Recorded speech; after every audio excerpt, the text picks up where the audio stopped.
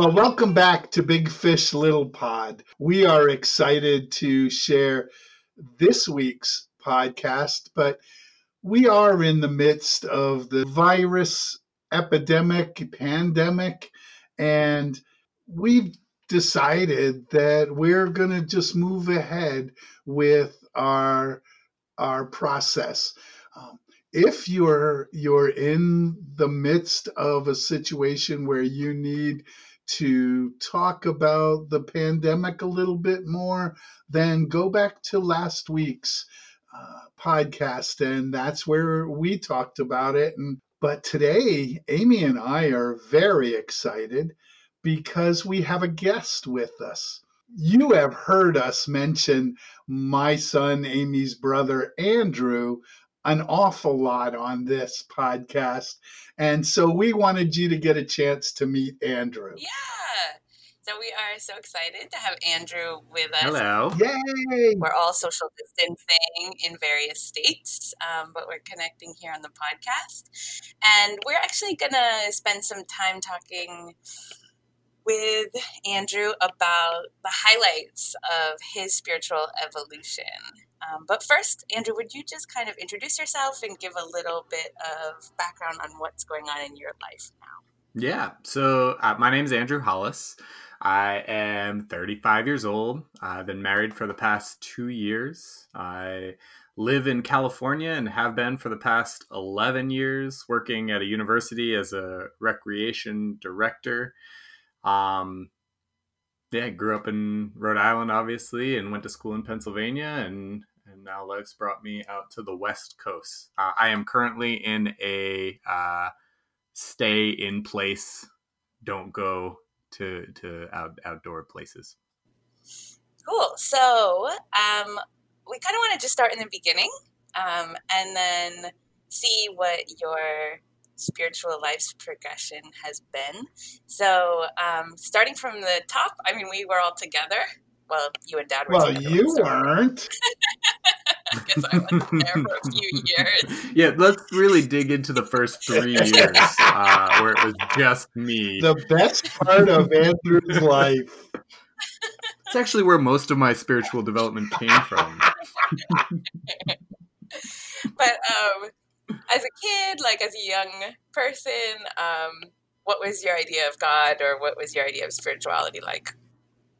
Yeah, it's a good question. I think first it was kind of a non-negotiable. So I remember as a kid, you went to church, and you went to church on Sunday, and specific things I remember about the structure of my spirituality was, if I was going to sleep over at a friend's house on Saturday night, I was going to church with them on Sunday. And if they were sleeping over my house on a Saturday night, they were coming to church. So it was a very structured approach to spirituality. Like, these are the rules. This is what we do. We arrive at church. We sit through children's story. You then go in the back and color and learn Bible stories.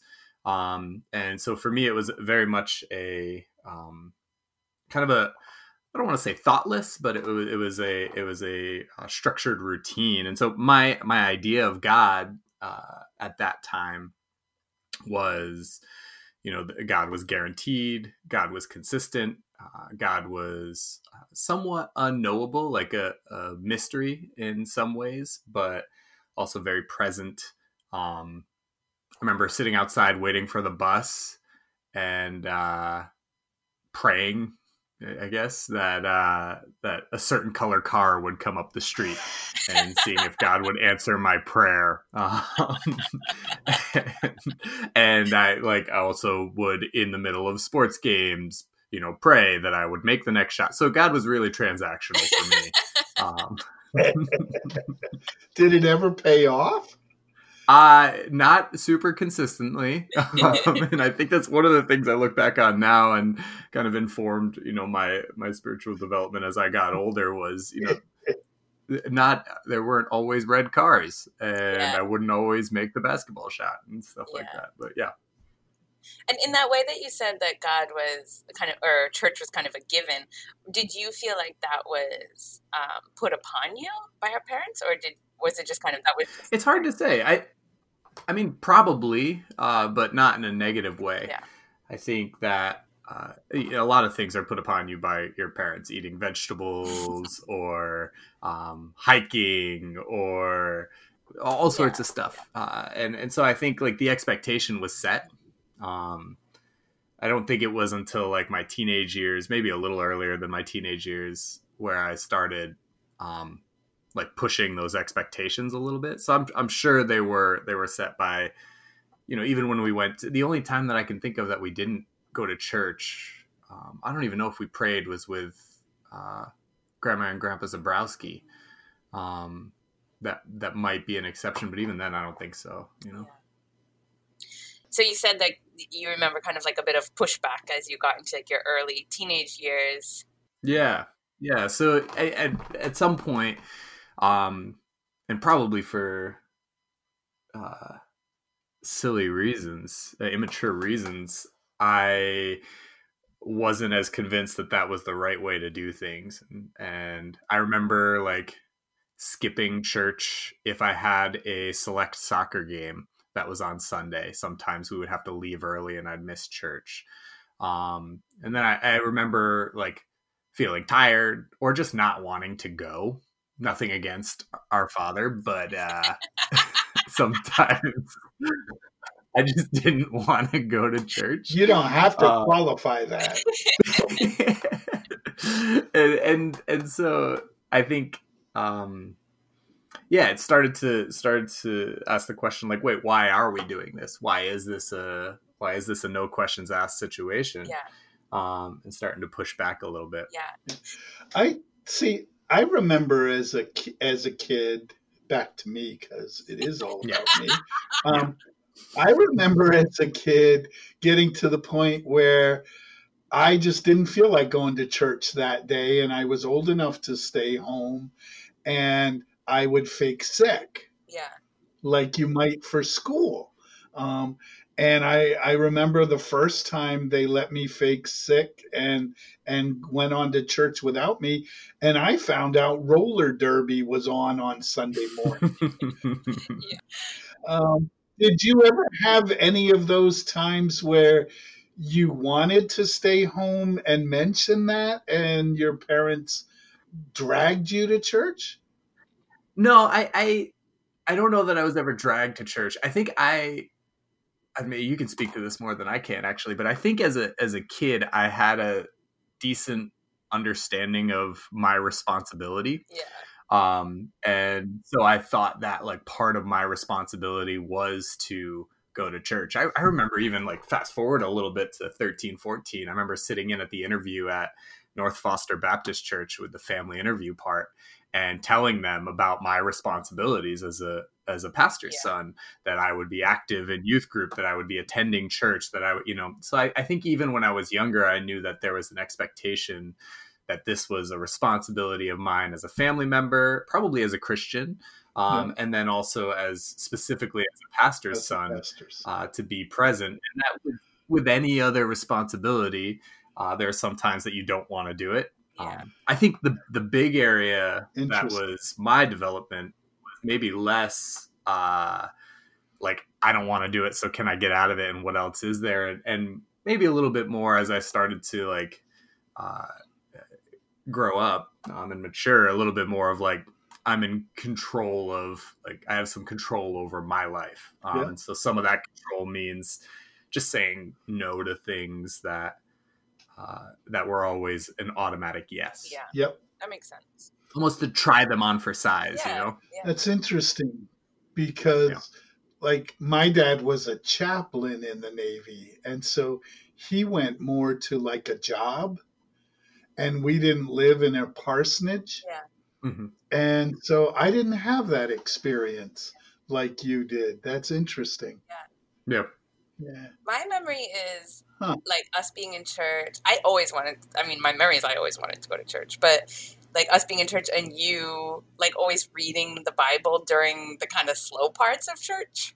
Yeah, so I did. There were a couple things that I would do. Well, and maybe that's the other part. Church to me was not sit and face forward. I think children's story and then the children's programs afterwards kind of kept things interesting. But eventually, at some point, I sat through all of church, and Yeah. For a chunk of time, probably for like 2 or 3 years, when I was 7 or 8 or 9 years old, I would do two things. I would either read the bloody stories. So like read about the wars and read about, I remember like some dude riding his horse and getting his head caught in a tree and hanging himself. Someone like that. Uh, David was like super bloody. So I'd read about that and Yep. feel like, ooh, look at it, And then the other thing I would do is use the bulletin as a maze and try to like find the fastest way from the top to the bottom through the words. Yeah. So I would sit on the floor facing the opposite direction and use the pew as a table and color and draw Yeah. and complete my maze. So Nice. yeah. That's really funny. So then, again, this is my memory. You might have more pit stops on the way, but so you kind of have that like being a good boy thing. Then you have a little bit of rebellion, but then you got baptized. Yeah. So I think maybe when I was 13 or 14, we as a family took a couple of years off of the script, right? Like Dad Yeah. left Tiverton, the First Baptist Church, and went to Foster. And the 2 years in between, Dad was out of formal ministry. We didn't. I remember going to like a Quaker church here, and there was a church in Cranston, but we weren't necessarily like. I didn't feel like we were a member of the same church. So in some ways, that was in and of itself a break from the script. And Right. Totally.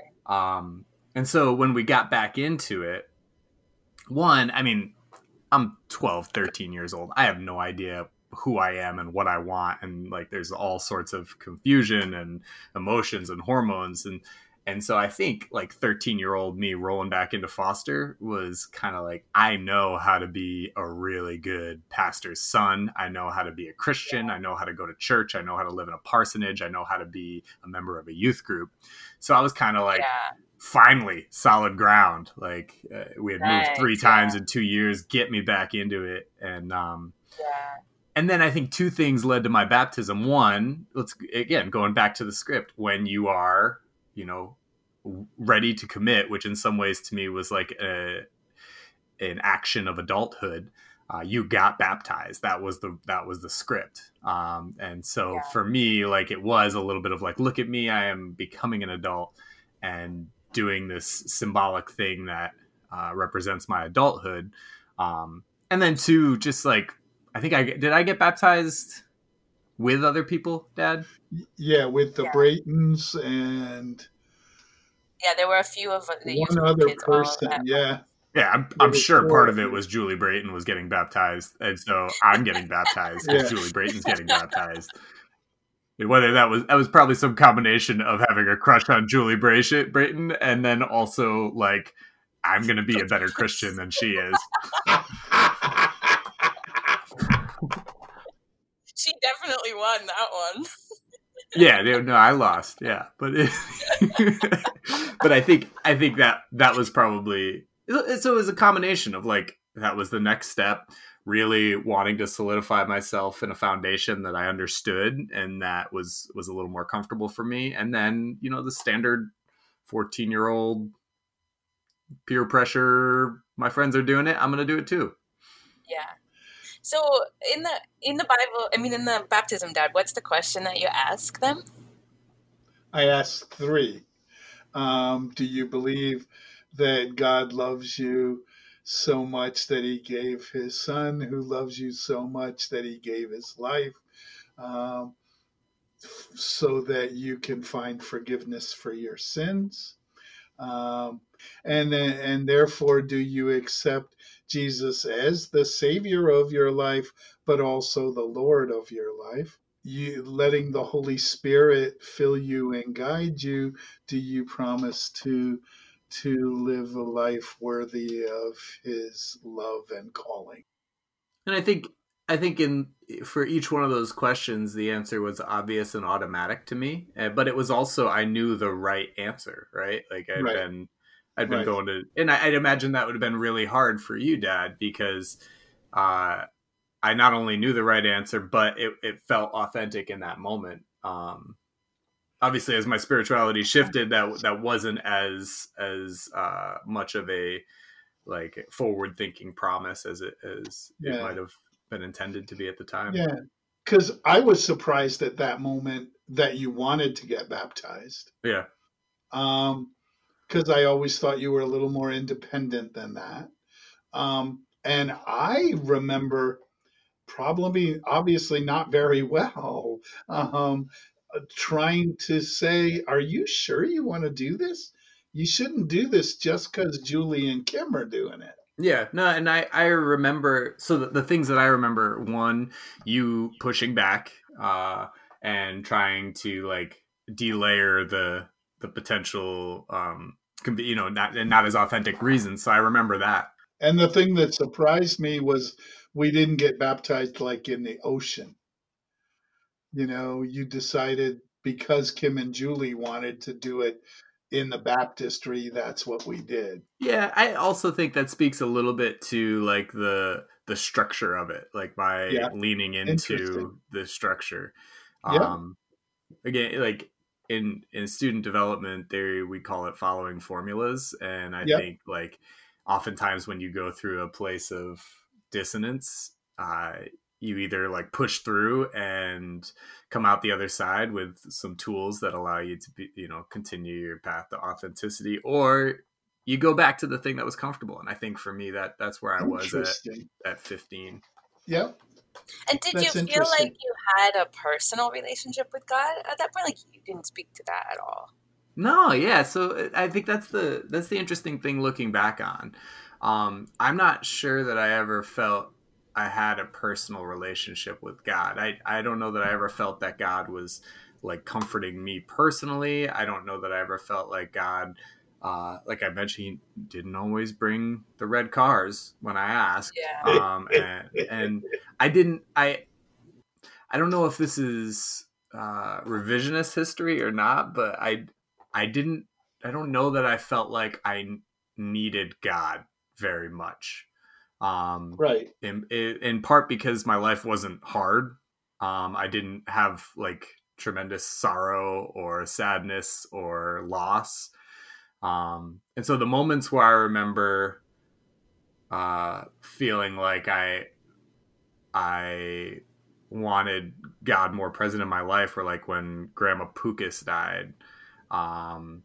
Moments like that. But I don't think I ever did. I never felt like God speaking to me. I never felt God guiding my directions. I felt like my understanding and relationship with God is this huge blanket that covers the earth. And then he would connect with the people who needed him the most. Interesting. Wow. That's so interesting. Yeah. Interesting. And you are using the same terminology I used when I described my spiritual journey, which was God, whereas Dad was really speaking more about Jesus. Did you have any kind of connection there? No, I think Jesus was the main character of a movie that I watched a bunch of times. Like I really understood who Jesus was. I don't think I ever at this point questioned the divinity of Jesus. Really dive into. I think the Holy Trinity didn't really make sense to me, but I never tried to unpack that. Like, how can someone be fully man and fully God? How does God, the Holy Spirit, and Jesus interact with each other? I think in a lot of ways I looked at it in the relationship that made the most sense to me, that there was a father and there was a son. And so they played out their roles. And so my father was Dad and I was the son. And so God was Dad and I was Jesus. But I didn't put you too often on the cross. No. You didn't. I don't think you put me on the cross at all. And I didn't. I didn't never feed 5,000 with a couple loaves of bread. Neither one of us really played out our roles to the best of our ability. But I think that was the most That's interesting. the best understanding that I had was how it related to me, and that made the most sense. Yeah. Yep. Yeah. Did you ever at that time consider being a minister? Because like our dad and our grandpa were both ministers. No, I don't think so. I wanted to be an underwater photographer and a paleontologist. I remember. Yep, during both of Yeah. those time periods. I hadn't given up Yeah. on the NFL at that point. Right. But I don't Right. think I was interested in being a minister at that time. I remember a young man saying to me, you know, I could be a minister if I wanted to. I'm sure. I could do your job, you know. I don't ever remember feeling like, oh, this is so far beyond my capability. I've never felt that way for sure. Right. But you could have fallen into that role because you knew it. And I think in some ways I was playing that role out with my friends. You know, I was counselor to my friends. I was kind of like the social center to my friends. People usually came over to our house. Yeah. Yeah. That's interesting. But yeah, no, I was never, the money's not good enough, you know, I couldn't. So for a lot of folks in the modern Christian church, the place of drop off for their population is when the kids that grow up in the church go to college and are suddenly confronted by new theories and new ideas and new behavioral patterns and never asked those difficult questions when they were in the, we'll call it safety of the church. So what was that like for you? Yeah, so I think that was the church gave me, and I think my spirituality gave me enough confidence to go to college and to leave Rhode Island and to kind of go to a place where I didn't have a strong connection. I think the identity that I kept with me was athlete. Like I wanted to be a football player and a golfer. And so I wanted to keep doing that. And like veterinarian, you know, I went to college to get a bio degree and to go to vet school. And those were the two identities that I was like, all right, like I've developed these in high school. I'm bringing them with me to college. Christian, not so much. Like I didn't go to church on my own when I was in college. I didn't talk to people about my faith or spirituality. I didn't connect with people based on faith. And so I think, that was the point where just through a realization that there's a different process and different opportunities, there was a little bit of a deconstruction. And I don't think it was ever like maybe not ever. I initially, it was not anti-religion or anti-Christianity. It was just this kind of like, well, I missed a Sunday and then I missed 2 Sundays. And then there were other things that I wanted to do. And I didn't feel like I missed the routine of Christianity. And I didn't feel like it was hurting my development or my life or any of that. Yeah. And then my sophomore year, I read a book on Buddhism. Right. Yeah. Oh, I didn't. Right. But it was Zen Buddhism. It was not not focused on suffering. I did not like the suffering part. No, you didn't. You didn't like the nothingness much either. No, did you? I really like. So again, like looking at other spiritualities and other ways that people live, the pieces that were, I think, authentically important to me was, my life matters, and I am special, and then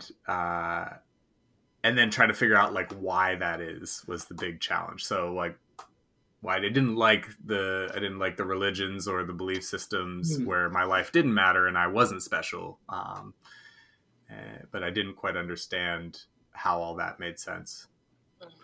So your life matters and you're special. Yeah. Cool. Yeah. And what made you read a book on Buddhism? Was it for school or you just picked it up? No, I went through this weird space in my sophomore year where I went down to the library and kind of like rediscovered the library and found out there were books for fun. I ordered a couple of books. This is the first time that I read Biff. And so ordered ordered a couple books online that weren't for classes and found a couple of Buddhism books. And I think honestly, like, it was partially driven by, like, it was a little trendy and trying to think about what is my niche where I could be kind of cool to other people and have something interesting to say. But I think like it was probably the first time, sophomore, junior year in college, where I started to realize there were multiple pathways to get in the direction that I wanted to get. And that Zen Buddhism could be one, or, you know, satire could be one, or potentially like atheism or agnostic beliefs could be one. But like that it wasn't like this is the one path, and so I may skirt around it, but eventually I need to make sure I'm going in that direction. There was a lot of stuff like that. So at that point, though, those paths weren't paths to heaven, right? So I don't know. I have a weird blend, and this has been pretty consistent throughout my life. I think when I was younger, I thought I was going to heaven because I was doing everything right. When I was like teenage, I thought I was going to heaven because compared to other people, I was making more good decisions than bad ones. And then when I was in college, I, you know, kind of didn't really worry as much about heaven, but also wasn't really worried about, am I not going to heaven anymore? You know, Right. I never had a space where I felt like, ooh, maybe I'm not going to heaven, you know? Yeah. Is there ever a space where you said there is no heaven? Yeah. Well, I mean, yeah. Fast forward. Yeah. Okay. All right. Yeah. So I mean, that's like college was just my time from 18 to 22 was just kind of a reaffirmation that there were times where I felt like I was authentically living my purpose, and where I was also like, I felt like I was special and doing the things I was meant to do, and times where I wasn't. And so I think those 4 years were teaching me how to listen to, how to hear the difference between those two times. And I didn't really find that there were many times where I was in church or where I was specifically focused on my like Christianity that gave me anything different than the times where I wasn't. So what helped you figure out the times that you were versus the times that you weren't? I think I didn't know it at the time, and this is like the tough part about development is so much of it is guess and check or just mirroring someone else, right? Right. And so I think like for me, there was a combination of social reinforcement. So like if people liked me, then more times than not, I felt like there was some positivity there, which eventually I kind of deconstructed that as well. There was this is where I started to like really lean into, if I could function independently, that was a positive, and that was a authentic piece for me. So like if I could do something without taxing someone or without requiring things from other people, then that was something that was authentically mine. And I think there was a space of, I think with academics, for example, with another identity, I found that I really struggled with biology and OChem. And then when I started doing more physiology and nutrition, I worked harder and did well at it. But I think the work mattered. There were some classes where I didn't have to work and did well, and those weren't really valuable to me. So, during that time, I think this idea of like working hard to achieve something meaningful mattered. And that was kind of elevated. So like little pieces of my value system and how I could be special and how I could be authentic started to pop up. And then my ability to reimagine and redefine how I was going to work through those systems was kind of a critical part for me. Cool.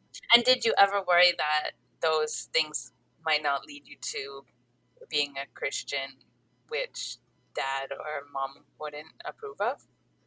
No, I think that's another thing that helped with my development was I didn't ever feel like there was a single thing that I could do that would um, take away mom and dad's approval. Um, I think I like Christianity, not Christianity, being a veterinarian, not being a veterinarian, being a football player, not being a football player. I think there were totally times where I felt like I was, not making the best decisions and that maybe I was disappointing my parents, but it was never like a deeply rooted sense of disappointment. It was always like, I was being dumb and they're probably frustrated with me. Yeah. But yeah, I was never worried about how am I going to tell dad that I don't believe in God. Yeah. In fact, it was probably the opposite. It was kind of like, I can't wait to tell dad and argue with him about this.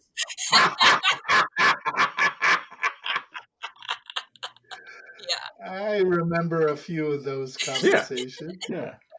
And that was a part of the development too. I think like towards the end of my senior year, I had built enough of an understanding of my own beliefs and started to realize that some of the formulas that were given to me immaturely, right? Some of the formulas that were given to me when I was 8, they don't make sense to me anymore. Yeah. Right.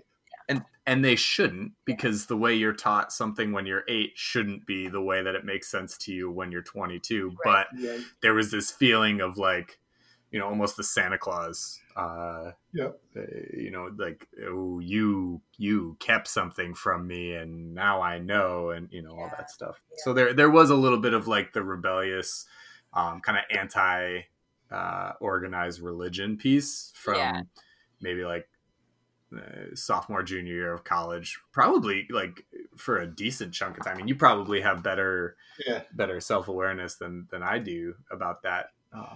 Because in the moment, you don't feel like you're, like rebelling. You feel like you found this newfound authenticity and knowledge that no one else has. And it must be, shared from the mountaintop so that everyone can hear the truth. Right. Yeah. Yeah. I remember about a 5-year period where you had come to what I believe is a correct understanding that organized religion is a farce and has like if there is a God, it conceals God more than it represents God, and I don't know if those are things that you would have put into words, but I remember a 5-year period where you lumped me in with the system. Totally. I think in a lot of ways, and I didn't even believe any of the things you were telling me I believed, but and so that was the hardest communication time for me as you were going through that period. Yeah. Well, I think for me and for many people in their early 20s, like hypocrisy is the greatest sin. Right. And so anything that I saw that was hypocritical, like if I felt like the church and the spirituality was asking people to be kind, but I saw unkindness happening. Right. Or, even like historically looking at the wars and the, the witch trials and like these really rough things. Just like all these pretty awful things that happen in the name of organized religion. Yeah. And so like for me, the hypocrisy was, well, you can't separate that and talk about what happened, what's happening now. Right. And, as you get older and as you start to understand, and I think I have a clearer understanding of the world, you start to realize nothing is without hypocrisy. I mean, I work for an outdoor programs that believes in supporting and sustaining the environment, and we drive gas-powered 8-passenger vans everywhere we go. Our carbon emissions are like awful, and yet here we are doing it in the name of environmental sustainability, right? So you start to learn like everyone's a hypocrite in all of their ways, and the key is to try to like make value-based decisions and find that balance. But when I was 22, 23, 24, for that 5-year period that you're talking about, there was none of that, unless you were 100% in then you were 100% out. And so any area where I saw hypocrisy, it was a frustrating experience. And when I saw, your role, Dad, it was as a like critical central leadership position in an organization that was full of hypocrisy. Right. Yeah, that he had dedicated his life to. Yeah, and I mean it's like a super selfish, really immature. It's not something that I'm pretty casual talking about it now, but looking back, I think it's not a great place to be, and it's definitely not like a community focused place to be. It is a me focused place to be. Right, but that's part of what you do between 20 and 30, right? Is you figure out who me is, right? Yeah. I mean, I have the same. Yeah. I have the same things where, like, I have an example where, like, I remember, Andrew, you needed a ride. You were in Boston, and I was like, I have no money. I can't get there. I was like, if you pay me the money for the gas and you pay for my parking, then I'll come and get you. But otherwise, I can't. Like, I was like 25, and I think back on it now, and I'm like, God, like, what the heck was wrong with me? Like, how was I? I did not like that. How was I so selfish? So I think and we all have those things. Yeah, you were expressing that kind of like selfish, non-community like perspective in this way, but like, I think what Dad's saying is right. Like, once we've all lived through that stage, then it's a lot easier to tolerate when other people are going through it. So, is there normally in these faith journey things on religious podcasts, I get to ask, so is there a time you remember accepting Jesus into your heart? Yeah. But the question here would be, is there a time you remember where you said, I'm an atheist? I'm not a specific one. No, I don't think there was. I don't have like this moment in time where whatever the version of like baptism is for atheists. I didn't have like a proclamation. I do think like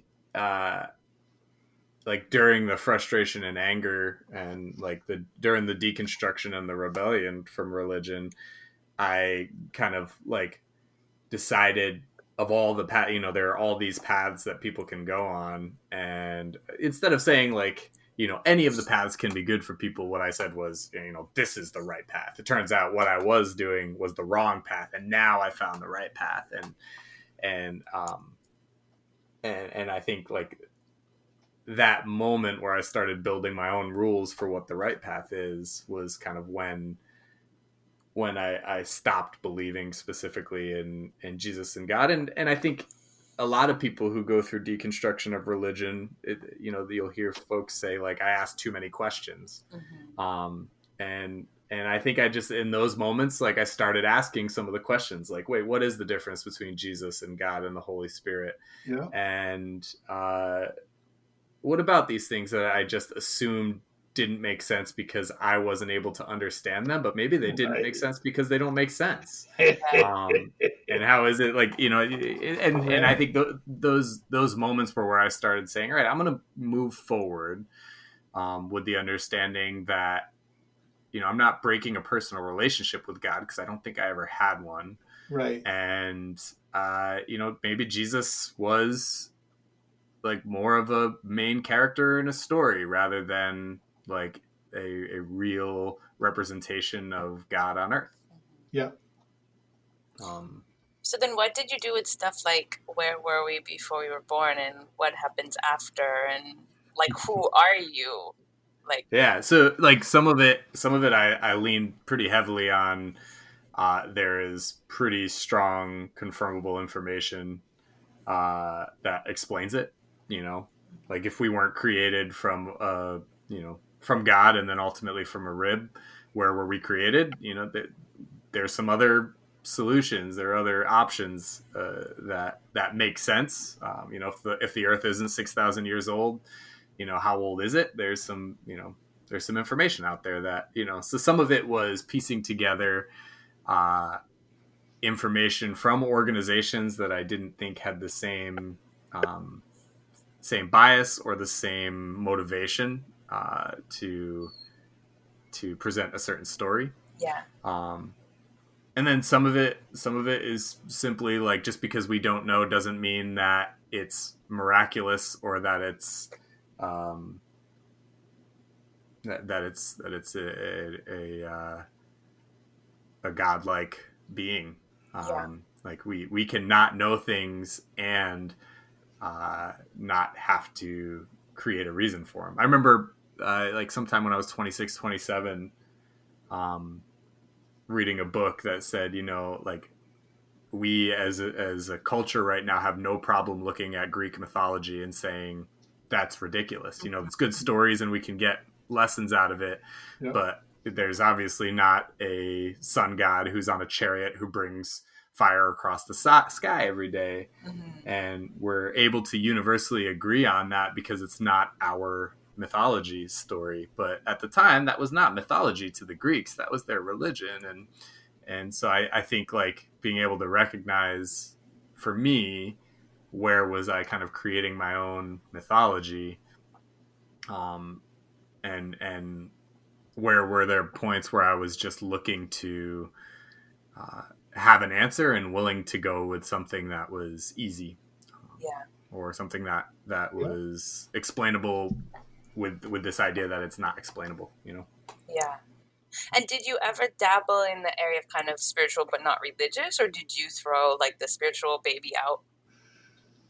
So at some point in my late 20s, I kind of realized that, like, my militant atheism was pretty painful and that it wasn't kind and caring. This is kind of the rebound, right? And like, all of a sudden, like, it became pretty important to me to be thoughtful about the ways that, like, my impact with others. And this is also when I got, my first job, and my job as an educator and as an outdoor educator requires me to, like, both provide information to people on how to successfully navigate the outdoors, as well as like, understand that different people come from different places. And I started to get more positive feedback in my ability to support and recognize meeting people where they are rather than dragging them to where I think they should be.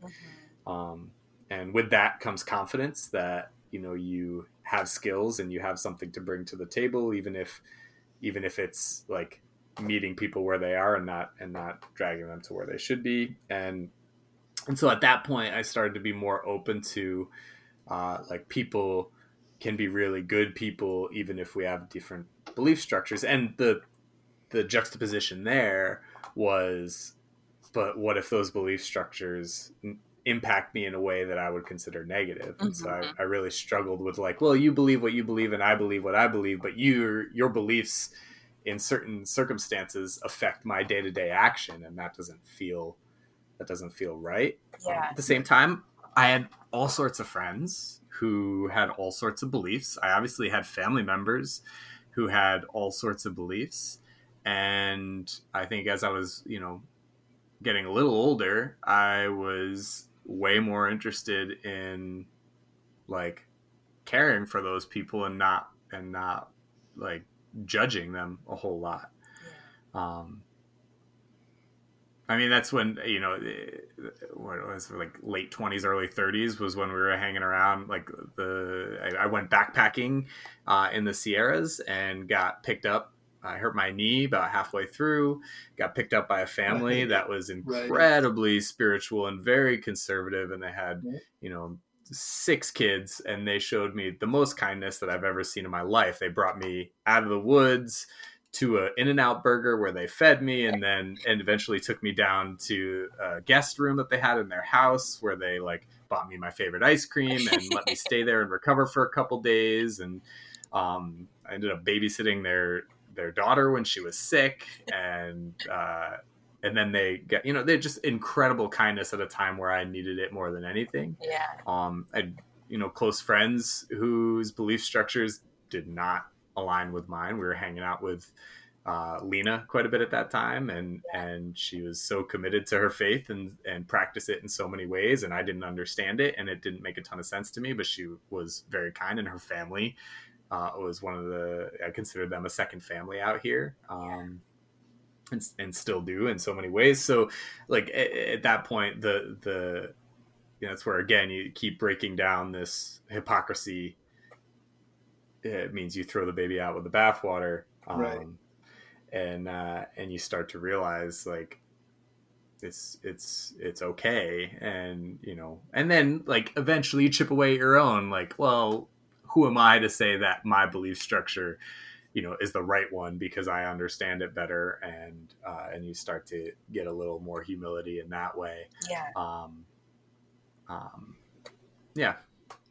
Yeah. And so like I I don't know how to phrase, like, during that time, do you think there were, like, are there things that you would consider like spiritual practices that you participated in, or it's hard? That's just not really been an area of life that you've concentrated. So I remember in that time, like, the big argument that Dad and I had was like Dad's way of understanding me and supporting me was to talk about how, like, for me, the wilderness and the mountains are my church, and that's where I see God. And I remember being incredibly frustrated about that. Like, how can you minimize my, like, don't put my experiences in your language and tell me that I'm just like, I'm experiencing God. I just don't see it in this, I did not like that at all.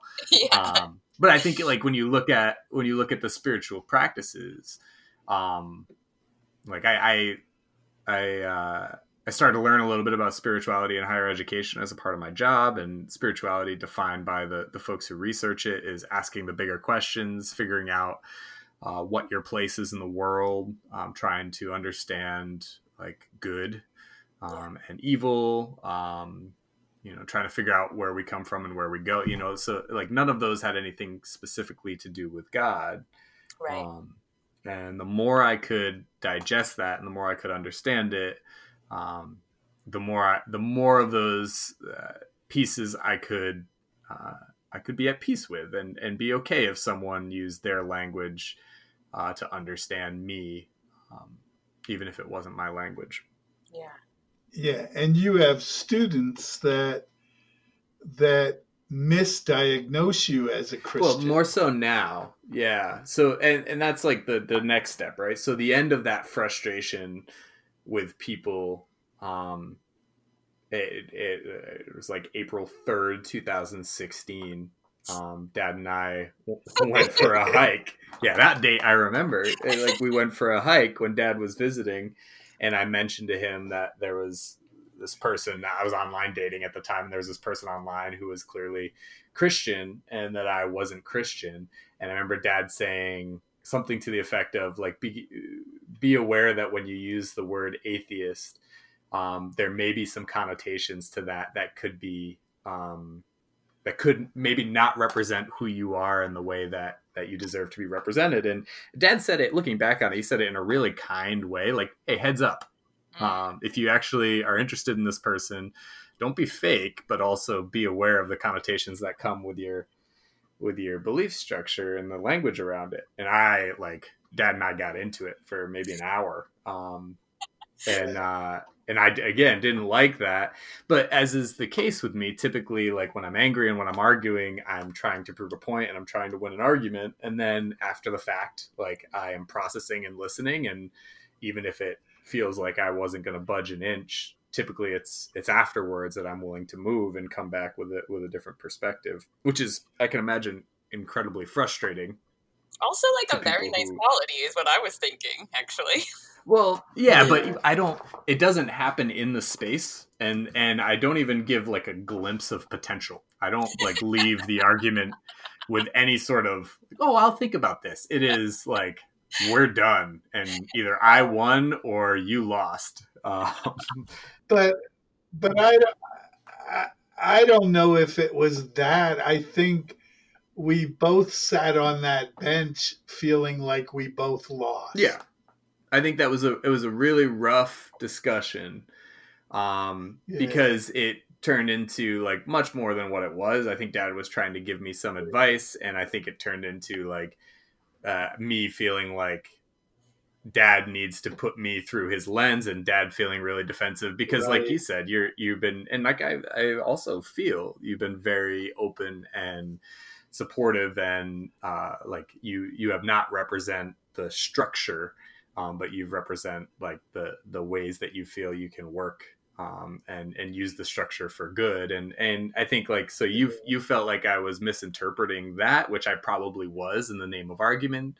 And I felt like you were like painting me in a picture that fit into your belief structure Right. instead of like just accepting my belief structure, which you weren't. And so after the fact, that was when I like stopped and thought about it. And, 4 days later, went on my first date with the person who is now my wife, who is Seventh Day Adventist Christian. Yeah. Yay. Everybody who doesn't know your story just went like, what? Yeah. So yeah, that's the and I wouldn't say like that's the end, right? But that's the newest. The last 4 years has been a new wave of like identity development and trying to figure out authenticity, and it started with the reflection from my conversation with dad, thinking about like, okay, if I am interested in this person, one, like I'm interested in someone who's Christian and is very open about that. And so like, how do I move forward recognizing that's true? And then two, like, what did dad say? And how do I like very thoughtfully represent myself accurately, but recognize that there may be parts of my spirituality that, unless you have an hour to listen to a condensed and edited podcast, you may not fully understand by a simple introduction. And so I think like that's the piece that I walked away with. And so I sat down on the first and second and third date, and I think because of my conversation with dad, I was able to like meet my wife instead of meeting some person that seemed kind of cool, but I, had this barrier that I couldn't get past. So in a lot of ways, without dad and that hike, I'm not with my person right now. But thanks, Dad. And I would say without that hike, it just happened to be you and me. I mean, there. But I feel like you and I went through something in that afternoon that you and Tara could have gone through and probably wouldn't have ended up the way it has ended up. Yeah, it's possible. I think so. I think so. That was a good use of that time. But yeah. But now we get to this point where I say at least once a month, if not more than that, that my son, who claims to be an atheist, who is an atheist, that's been a hard time for me to get to that sentence. My son, who is an atheist, is absolutely the kind of person I want in my church. Because he's authentic, because he's kind, because he's thoughtful, because he cares about the moment and tries to bring his best and tries to bring the best out of others more often than not in his life. That's who I want my people to be. Yeah, and I think that's like, yeah, that's the piece that's interesting over the past 4 years. I think not only like, I think it's very important for me and my wife to that I am able to love her because of her spirituality and not like in spite of it. That was one of the things that I learned really early, is like, she is the person she is because of her belief in Jesus and because of her spirituality and her spiritual community. And so if I love the person that she is, there is no way for me to separate that from her spirituality. And in doing so, I think I was able to really fully lean into this idea that people are people and their paths are their paths and they're individual, and it doesn't do me or anyone else any good to eliminate their process from who they are. And I started to see, like, you know, when you open your mind to that, you see the unique blend of, I mean, when we're authentic, when we're authoring our own lives, it's a weird blend of experiences, but it makes sense to us, right? So like in my program for the last 11 years, even before I met Tara, before every meal, we take our hands, put them right over left, and hold our hands, and we do a chow circle, which includes a moment of silence, which it looks a lot like praying before you eat. And in the evening, like, we'll oftentimes share a reading, and oftentimes that reading is a story, and then we'll reflect on the story and try to figure out how it makes meaning in our lives right now. And the things we appreciate about nature are oftentimes that we don't fully understand it, but that we are a part of it, and that if we care for it, it will care for us. And that there's a peace and a silence and an understanding that comes with being unplugged and not being distracted. And even I think like the big challenge for me was going back to church and hearing a message and trying to make meaning of the message. And I very much remember the first church service that we went to together. The pastor was talking about humility, and it was a time where, you know, as you can imagine, if one of the things you want is to feel special, then your tragic flaw is the ego, and maybe lacking some humility, which has always been one of my big struggles. But he talked about humility, and I think he quoted C.S. Lewis in saying that humility is not thinking less of yourself, but it's thinking of yourself less. I like that. And he also talked about, like, none of that matters without Jesus. And if you think that Jesus is a human and not God, then you're missing the point. He talked about all this other stuff that normally would, like, trigger me to say, like, well, forget you, buddy. You know, I'm throwing out this whole message. But in that moment, what I needed to hear was the message on humility. And I needed some way to understand that being humble didn't mean minimizing myself. It meant, like, elevating myself and thinking of other people more than I thought of myself. So I remember hearing that, and I remember walking away from that thinking, you know, the vast majority of this service was not meant for me, but that part of the message was. And if I can be open-minded to this, even in the moments where our pastor is calling out atheists for missing the point. And I've met with him, and he's a great guy, and we have a friendship.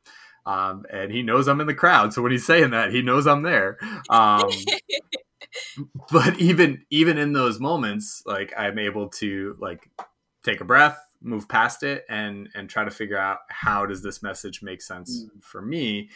And it has opened me up to, like you said, like, being mistaken as a Christian. I've had a lot of students who have come up to me because I've talked about something I've heard in church, or because I've shared my experience with Tara and her spirituality. They've come up and knocked on my door and said, you know, I knew it. I knew you were a Christian, and I have so many things that I want to share with you. And it's finally nice that I have to pump the brakes and say, well, again, like, there is no real way to explain my spirituality here. And I think I can still be here to support you in this way. But I don't believe in God.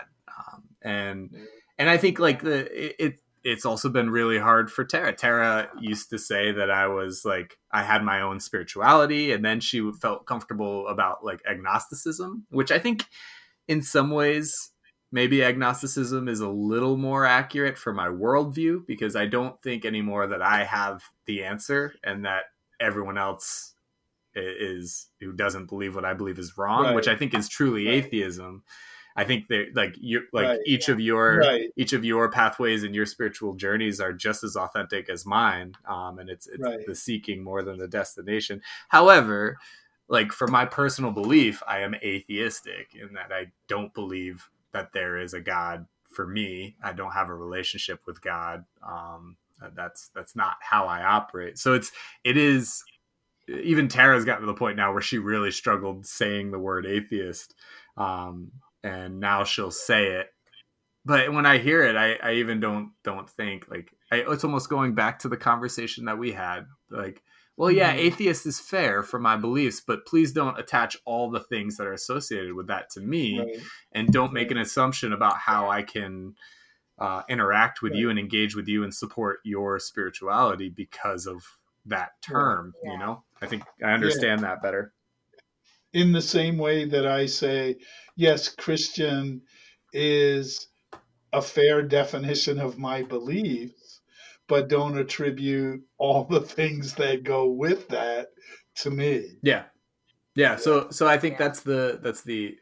um, that's the space that I'm in now, and I think it's a long journey that has all those checkpoints that we talked about that have kind of led me to this position.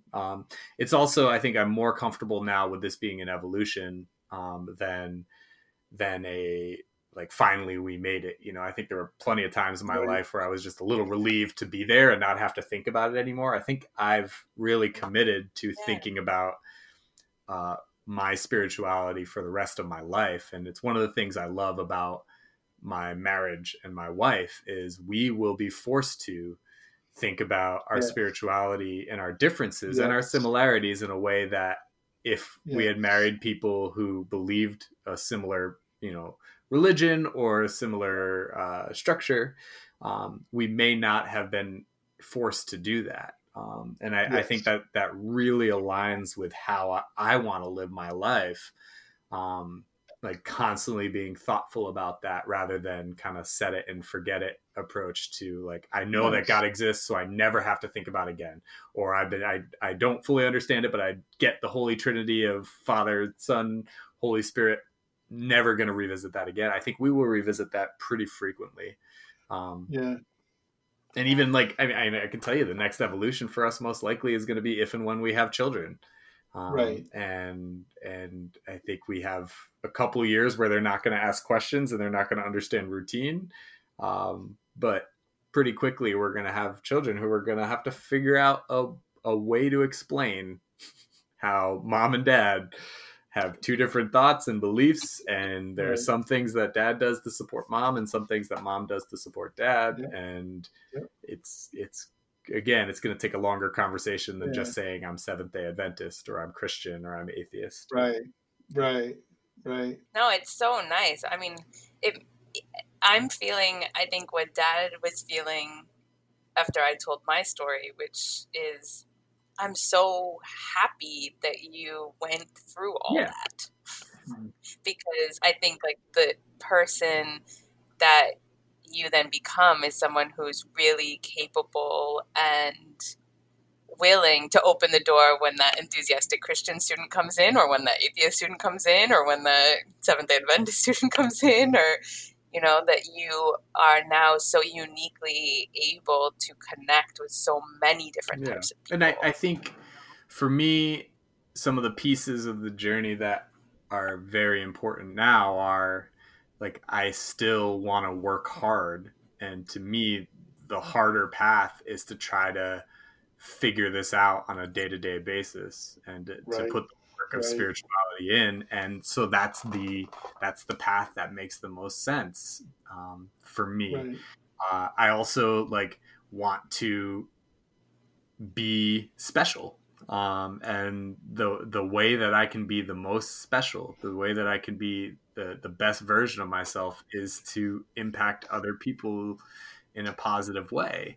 And the only way for me to impact people in a positive way is to be able to like have as many open doors as possible and have as many positive, uplifting conversations with as many people as possible. I think the number one thing that I take away from Jesus is Jesus had an incredibly unique ability to make the most complex or challenging lessons relatable to everyone. And that's a skill. That's a gift, and that allows you to unify all sorts of people. And I really, really value that. And when I think of all the stories and all the examples, I think that's it's the space where I can look and say, you know, maybe the best teacher, maybe the best example of trying to do that was Jesus. And I think I see that in Dad. I see that in the way that he preaches. I saw it this past Sunday when he literally got his hands all dirty and threw seeds in a potted plant. And I've tried to, I think that's going back to like that statement of I can do what you do. I think that's the part that I still try to do my very best is figure out what are the ways that I can make meaning to as many different people through as many different lenses as possible. And then in return, I'm sure you feel this way, Dad, and I'm sure you feel this way, Amy. In return, like I'm processing through that process as well. And it helps me understand my world and my beliefs as well. Yeah. Yeah. Wow. Wow. That's so nice. Is there, as we kind of wind down here, is there anything or any big part of the story that you feel like you didn't get to share that you would want to share? No, I think the only thing that I look back on is I think there are major parts of my story that didn't get the proper emphasis. I think the support that Dad and Mom, like the constant support and the feeling that I was always going to be accepted and supported is kind of undersold in that story. I think that consistency, one, must have been really challenging, and two, was necessary for every part to happen. And I think I mentioned it, but it was at every point and at every turn, at every developmental space, a critical component that could have shifted things quite a bit. It wasn't terribly difficult. And if you are lucky enough to have children, I don't think you could be lucky enough to have an easier child to raise. You're talking about me, Dad, right? You're talking about me. Than either one of you, because you all were thoughtful and caring in most of the things you did. And when you did stupid things, you knew they were stupid. And when you did mean things, you knew they were mean. You didn't need to be instructed a whole lot. I'm proud of who you guys are. And I think it's worked out pretty well to this point. So we'll keep on going. The other thing that probably deserves a little more emphasis is the last 4 years have really, like my time with my wife has really helped me, I think, be a better version of myself. And I think that's I always knew that was an important thing that I would look for in a partner.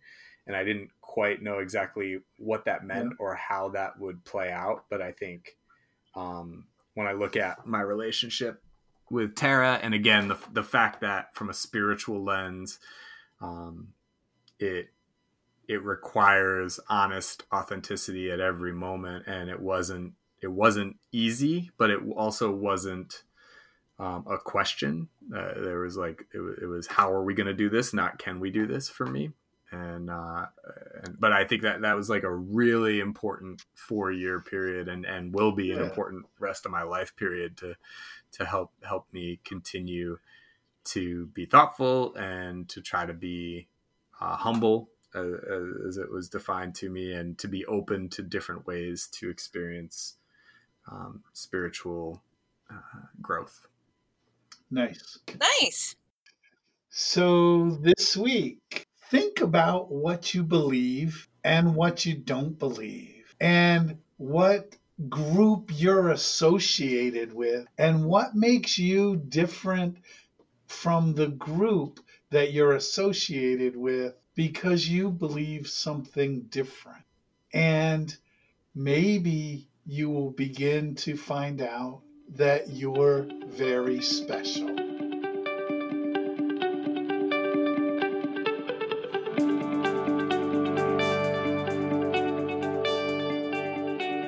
Thank you so much for listening to this episode of Big Fish Little Pod. We are having such a great time making this podcast, and we're really appreciating all of the feedback and input that we get from you. Please comment on the podcast post on my dad's Facebook page, or send us an email at bigfishlittlepod@gmail.com. Thanks. See you next time.